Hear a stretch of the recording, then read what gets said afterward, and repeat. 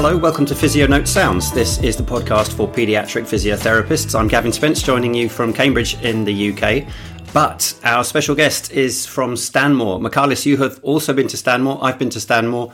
Lots of us go to Stanmore. It's a fascinating place, is it not?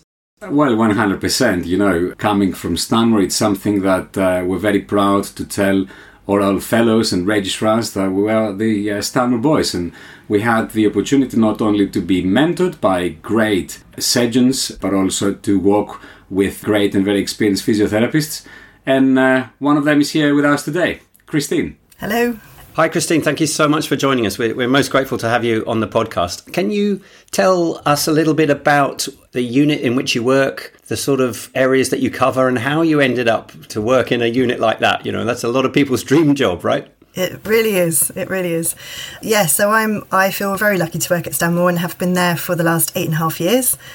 I have a confusing job title for some people, which is an extended scope paediatric practitioner.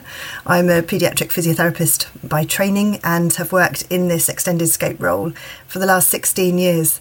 The first 8 at Chelsea and Westminster Hospital in London, and then I moved to Stanmore 8.5 years ago. It was a new job created, so there wasn't anybody in quite my role before me. And the role has really developed over the last 8 years to encompass 3 main streams of clinical work, one including neonatal hip dysplasia, which we'll be digging into a little bit, I think, in this podcast. Would you say that's your main interest, the neonatal hip dysplasia? I'm quite split across clubfoot, Ponseti treatment and neonatal hip dysplasia, and I'm also really interested in development of normal variance caseload for paediatric physios, which I think is just such a great role for us to see those children that get referred to orthopaedic surgery who actually present largely with normal variants of growth and development. And with the right advice and physiotherapy and management, they can be discharged happy and understand that they don't have a pathology that they may otherwise be living with. It's interesting you say that, because this topic came up exactly in a recent podcast we did with a couple of colleagues on triage, and I was not sure that you would consider seeing normal variants a useful way to spend your time. But the other guys said it most definitely was. They see great value in that reassurance, that authority that parents really need to hear. You'd agree with that, I guess? I'd agree with it 100%. I think these are children that bounce between services, particularly in and out of primary care, and clogging up secondary care and even tertiary care waiting lists. And really, they just need a good solid assessment, screen for pathology, and then the right sort of advice and management, and they can be discharged happy. And I think that's where we can make the difference. So in terms of the neonatal hip work, though, what is your role within that? Is your service largely physio-led? Because I know many people working in teaching hospitals have exactly that model. Yes, so that was my first job actually in an extended scope role, was to set up and run the neonatal hip screening service at Chelsea and Westminster alongside my compatriot ESPs. And that was a sort of a piece of work that we did with the paediatric orthopaedic consultants who felt that we were well within our capability to run that clinic service. So we set up this one-stop clinic where we became responsible for triage of referral, assessment of babies, diagnosis using ultrasound and clinical examination, and treatment of babies with hip dysplasia, all within one clinic session. And we would rely on the consultants for babies that didn't fall into the protocol or that weren't responding as we expected. But essentially, we became independent practitioners in that sphere of work to allow really efficient, timely and hopefully expert-led management of hip dysplasia. When was this, Christine? When did you start up that one-stop service? So that was 2005 at Chelsea and Westminster Hospital, and we were one of the first centres to create those 8A clinical practice roles for physiotherapists. And when I came to Stanmore, we weren't running a one-stop clinic, so 8 years ago there wasn't such a service at Stanmore. The babies would be referred to consultants' waiting lists, then have to be reviewed by the consultant, sent separately to come back for ultrasound appointments, and then treatment decisions would be made from then, creating this quite long drawn-out process, lots of appointments for parents. So we set up our clinic about 6 years ago, I think, at Stanmore. Using the Chelsea and Westminster model, Using I guess. that model, yeah. And just going back to when you first started, I'm curious, how was it received in the surgical community and in the physiotherapy community? Yes, so we certainly had, one thing we did do was come out of uniform, which I think made quite a big difference because the parents didn't want to see us. They wanted to see the doctors. And however many times you introduce yourself as a physiotherapist, if you're not wearing a uniform and you're in a clinic, running a clinic, they think you're a doctor. That's very interesting, isn't it? So coming out of uniform was quite helpful in terms of just sort of separating our role a little bit to say, well, we're not working as physiotherapists in this role. We are using our physiotherapy skills and knowledge, but we are working in a different way. So that was good. The consultants loved it because we were doing the work and they felt we were safe. You know, as long as we had good communication with them, then they felt we were safe and running a good service.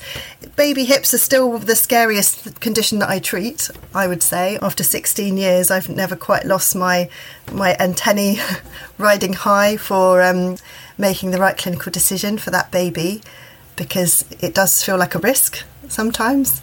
Particularly when, you know, we're going to hopefully delve in a little bit more to treatment options and available research and evidence for management of hip dysplasia, which is still a little bit lacking in consensus.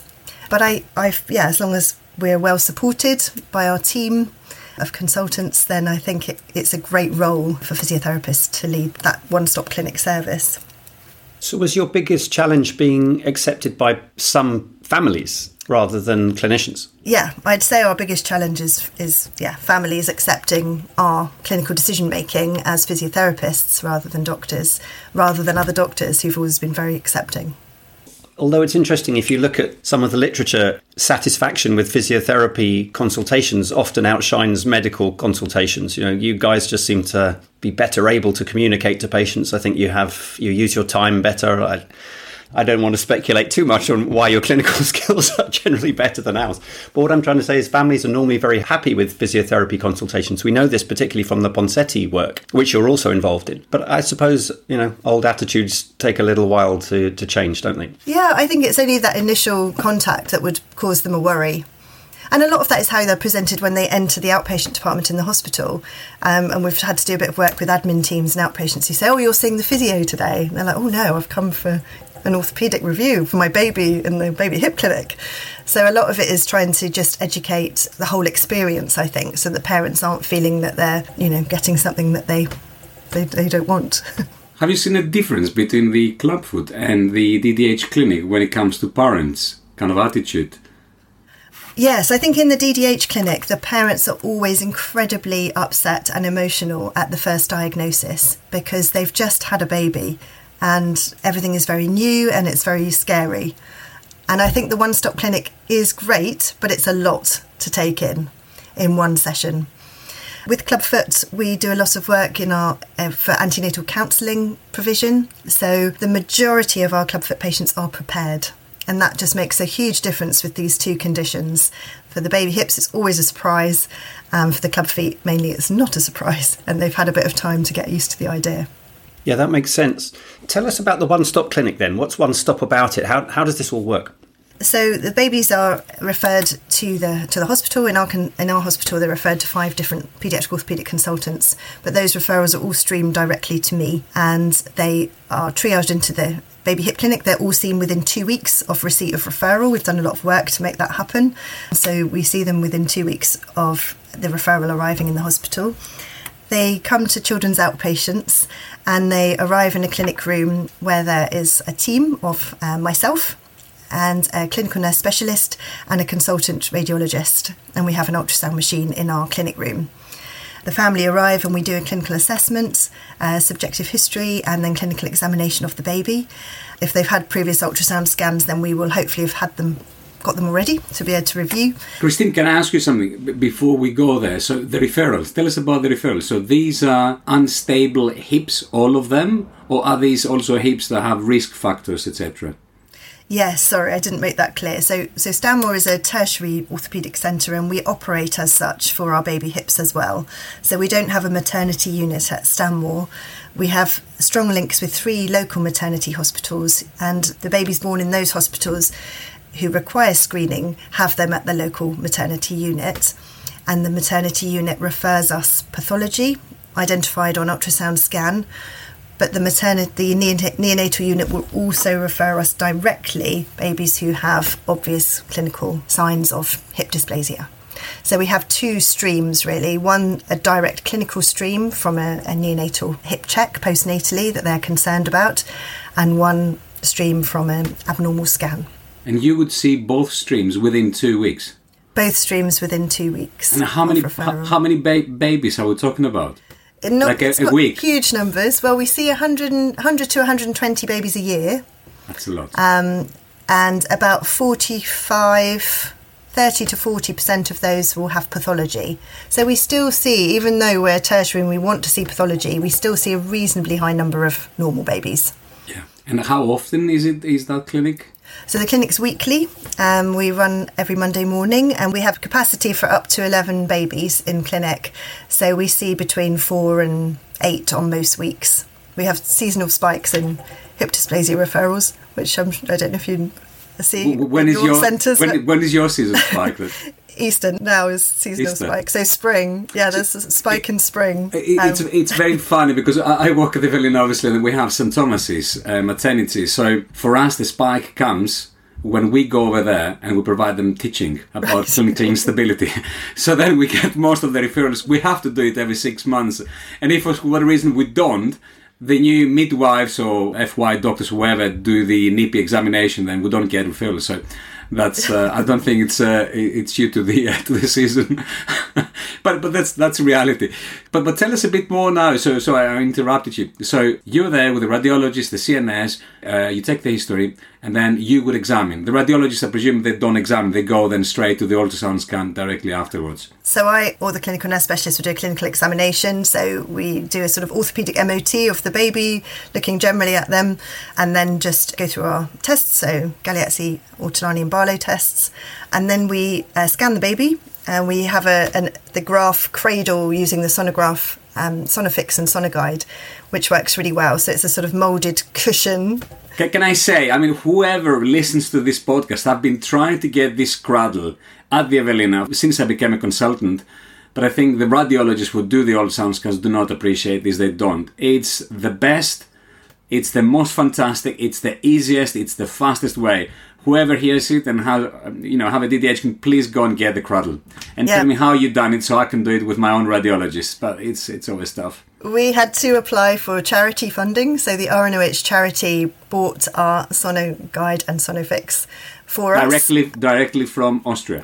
From charity funds directly from Austria. Excellent. It costs almost £2,000, yes, but it is well worth it because, as you say, the baby lies in the cradle, they are completely comfortable and happy, and it takes 2 seconds to get the right picture.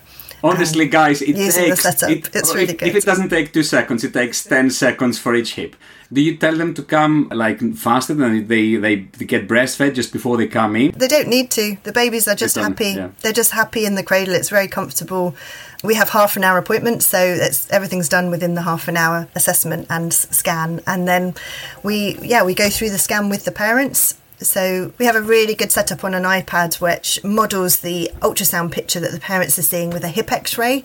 So it's really nice to show them what they're looking at in terms of what they can understand a bit more, which is a sort of fully formed bony hip. So we talk about that, and then if we have we would diagnose hip dysplasia. So I would usually take clinical responsibility for that alongside the radiologist. It's my name on the letter at the end of the day.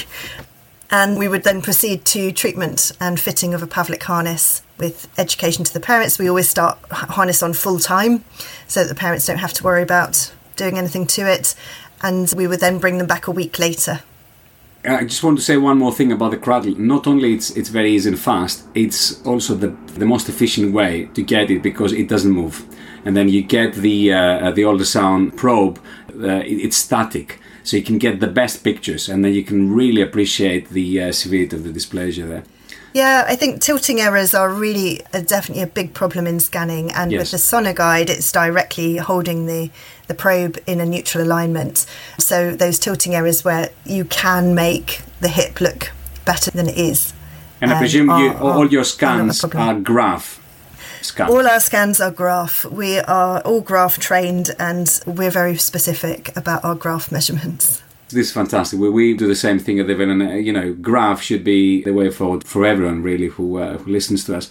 I have to say, Gavin, I'm so impressed by Christine Douglas here. She's doing it better than any other consultant, and it's not just about the clinical practice. Christine, you're also involved in other stuff, isn't it? You're involved into the BISCOS consensus group for DDH. Yes, so this was a great opportunity. So last year, BISCOS launched 3 consensus projects, one looking at osteomyelitis, one with clubfoot and one with DDH. So I signed up to the group, and there was a great mix of orthopaedic consultants, physio practitioners, nurse specialists. I think there's 20 of us altogether. Chair was Marcus Kachburian, ably assisted by Alexander Arvold. And yeah, it was really hard.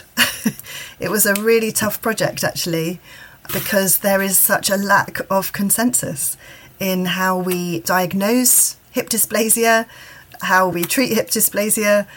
So we were aiming to gain consensus for treatment within the first 12 weeks. But yeah, it was tough. There was a lot of discussion, a lot of arguments. But the consensus went through a Delphi process, went out to BISCOS members, and we have got a consensus, which is great. Reassuring for me in my service that the consensus is our current practice, which is great.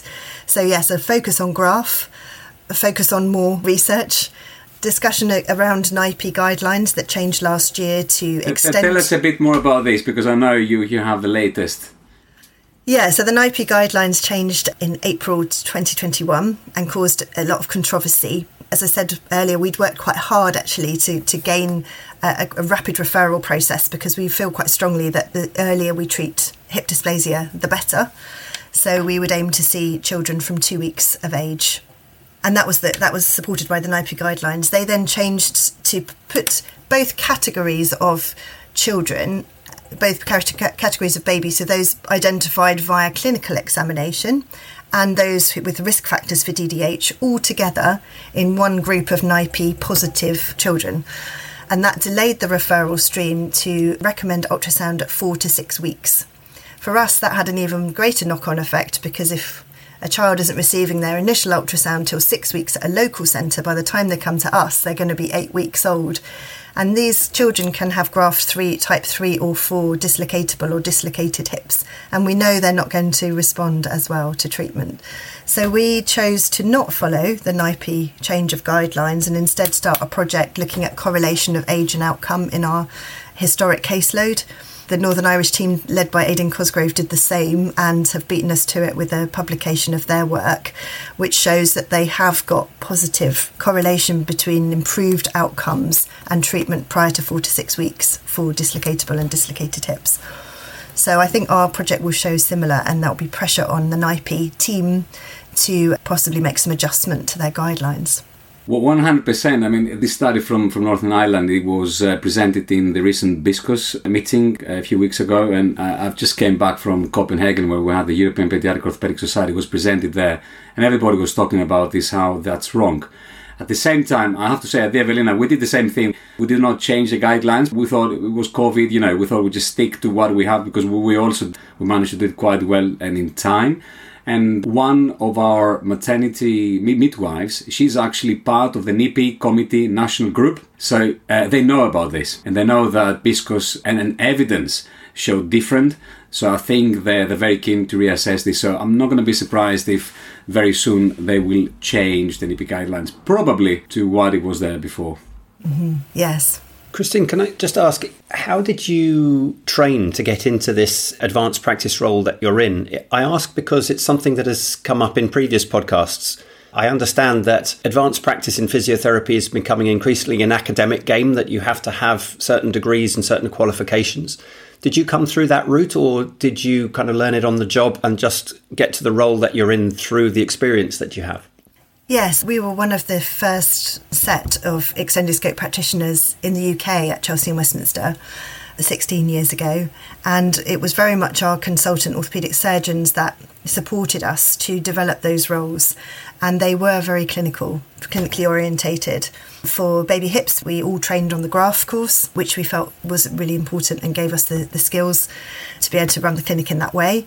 And I think with Ponseti, similar, we've just learned on the job, really. I'm just in the very last stages of completing my master's degree, which I feel is a really valuable part of advanced clinical practice. And now, going backwards, I wouldn't new ESP roles, you have to have a master's already, but I slightly did it a bit backwards. But my master's now has given me loads more insight and has promoted my academic career progression as well. So yeah, I've published a couple of papers last year and looking to continue with more publication. And I think that's where the difference is now with the advanced clinical practice. Yes, you need the training and experience, but the master's academic qualifications push you into more of a research focus. Yeah, I mean, all of that is good stuff, but how do you find the time to do your master's? How do you get released from your clinical duties? And what about funding? How do you overcome those challenges? They're huge challenges. So I've been lucky enough to study at UCL, who offer a modular MSc approach where you can spread your MSc over 5 years. So it's taken me 4 to do mine, and I've done 2 15-credit modules a year, which has been manageable. Dissertation last year was a lot to manage alongside work, but yeah, I've been really lucky to do it in that way. Have you basically had to do it in your spare time? Oh yes, yeah. Wow. And not only that, I know Christine, she definitely done quite a few of our courses with Orthopaedic Research UK, Gavin, which in that respect, yes, it is all very good, but we were discussing it with Hazel and Johan on one of previous podcasts. There needs to be proper accreditation on all these master degrees or courses for those people who really do this extra step from their personal life and from their work to do this. And so most of the times they have to fund these themselves, because even funding is quite a big challenge in most institutions, isn't it? Yeah, funding is a real challenge. I mean, I've been very supported in my master's journey from Stanmore. The first year I was funded, second year I was funded part 50%, and that's continued 50% funding through the hospital. But our official CPD allocation is £1,000 for 3 years of study. Yeah. So that's going to cover one master's module. So yeah, it's a lot.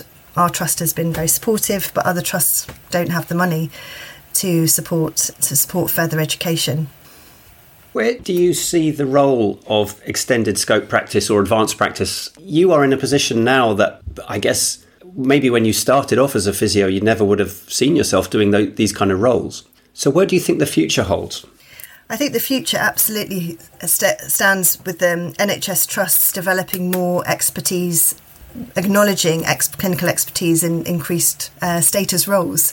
So consultant physiotherapy roles are the way forward, I think, for this. We have 2 at Stanmore already in the area of spinal care and upper limb management. So yeah, I have a business case in for a consultant physiotherapy post in paediatrics. We'll wait and see what happens with that. But it's been really interesting studying at master's level and seeing the level of expertise that is employed in lecturing and teaching. And the vast majority of those experts have left NHS work and work in private practice, because I think, after 16 years of being an ESP, I'd like to go up to the next level of job. And there isn't one. So I think we need to create those roles in order to retain clinical expertise within the NHS and support staff. Have you thought an academic role, maybe? I think both, yeah. I think at this level of work, you tend to develop a bit of an academic career as well, and Stanmore's hugely supportive of that in terms of research. But I also think, there needs to be more of a career structure for physiotherapists and allied health professionals generally, because we kind of get to the level of where we are and stay. In a consultant role then, so do you foresee there'd be an academic angle to that and a teaching angle to that? And what about practical clinical work? Are there other roles that you can see yourselves getting into, or your colleagues? Yeah, so as part of the proposal for a consultant post, there's development in all areas of work. So in the hip clinic, we would propose to replace the consultant radiologist with myself doing hip scans, and then liaising with the consultant radiologist for supervision and support. But that would release the radiologist from 4.5 hours of clinical work a week. So there's a cost-saving element to that.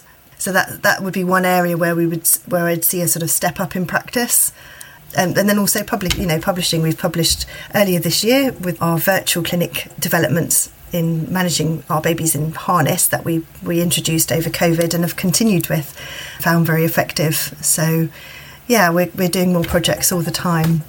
Sure. And what about the teaching side? In what way are you going to be able to pass on these skills that you've learnt to your junior colleagues coming through? Yeah, so we ran a neonatal hip course for about 5 years, actually, an annual course from Stanmore. And this was directed towards physiotherapists, paediatricians, GPs. And actually, we stopped running the course because we just didn't get enough applicants or delegates to come on the course. So, yeah, I don't know how teaching needs to be different. We go into our referring hospitals and do individualised teaching to departments. I mean, I must say, I think the OR UK paed physio courses are excellent. My experience of them anyway, and certainly contributing to specific areas of teaching within an online format, I think has a really big reach. We've got a special interest group as well nationally, where we look at physiotherapists interested in DDH. I've just joined that recently. We meet a few times a year. I don't know, Michalis, it seems to me that once again Stanmore is up there at the forefront. I am speechless. The pioneering work. I'm speechless. Christine, you're a role model. I mean, you're talking about teaching, you're talking about academics, you're talking about an outstanding practice. One thing that you reminded me, when I did the graph course and he was coming to Greece at the time and I was instructor to his course then for a couple of years. And then he was always saying this thing that, you have a radiologist, an orthopaedic consultant, a mum, a pediatrician, a physiotherapist. He trains them all how to do the ultrasound scans because obviously in Germany, Austria, Switzerland, everybody who is trained, they can do the ultrasound scans. And then he asks the question, who do you think does the best ultrasound scans? And the answer is very simple, the physiotherapist. It's not the radiologist or the orthopedic surgeons because they're biased, while the physiotherapists, they really take a very neutral. And of course, the pediatrician, they're not as good as the physiotherapist. So I see what you just said. I think this is the way forward. And Christine is one of the first ones and very, very experienced ones in the UK. There's so many others that listen to this podcast and they do this, maybe not for 16 years, but for 5 or 7. And they should have this kind of ambition. And somehow, maybe centrally, there should be kind of a movement just to formalize this in more institutions rather than just Stanmore. We should be doing that. Absolutely agree. Just thinking about the time, we should probably wind up now, but it seems like a good note to end it on. Christine, we are most grateful to you for sharing your training, your experience, the clinical practice you do, and your ambitions for the future. It's been absolutely fascinating talking to you. Thank you so much for giving us your time today. We really appreciate it. Oh, it's my pleasure. Thank you for having me. It's been an absolute pleasure. I hope those of you listening in have enjoyed the podcast too. So please do join us again. There's plenty more where this came from on Physio Note Sounds. Thanks very much. Goodbye.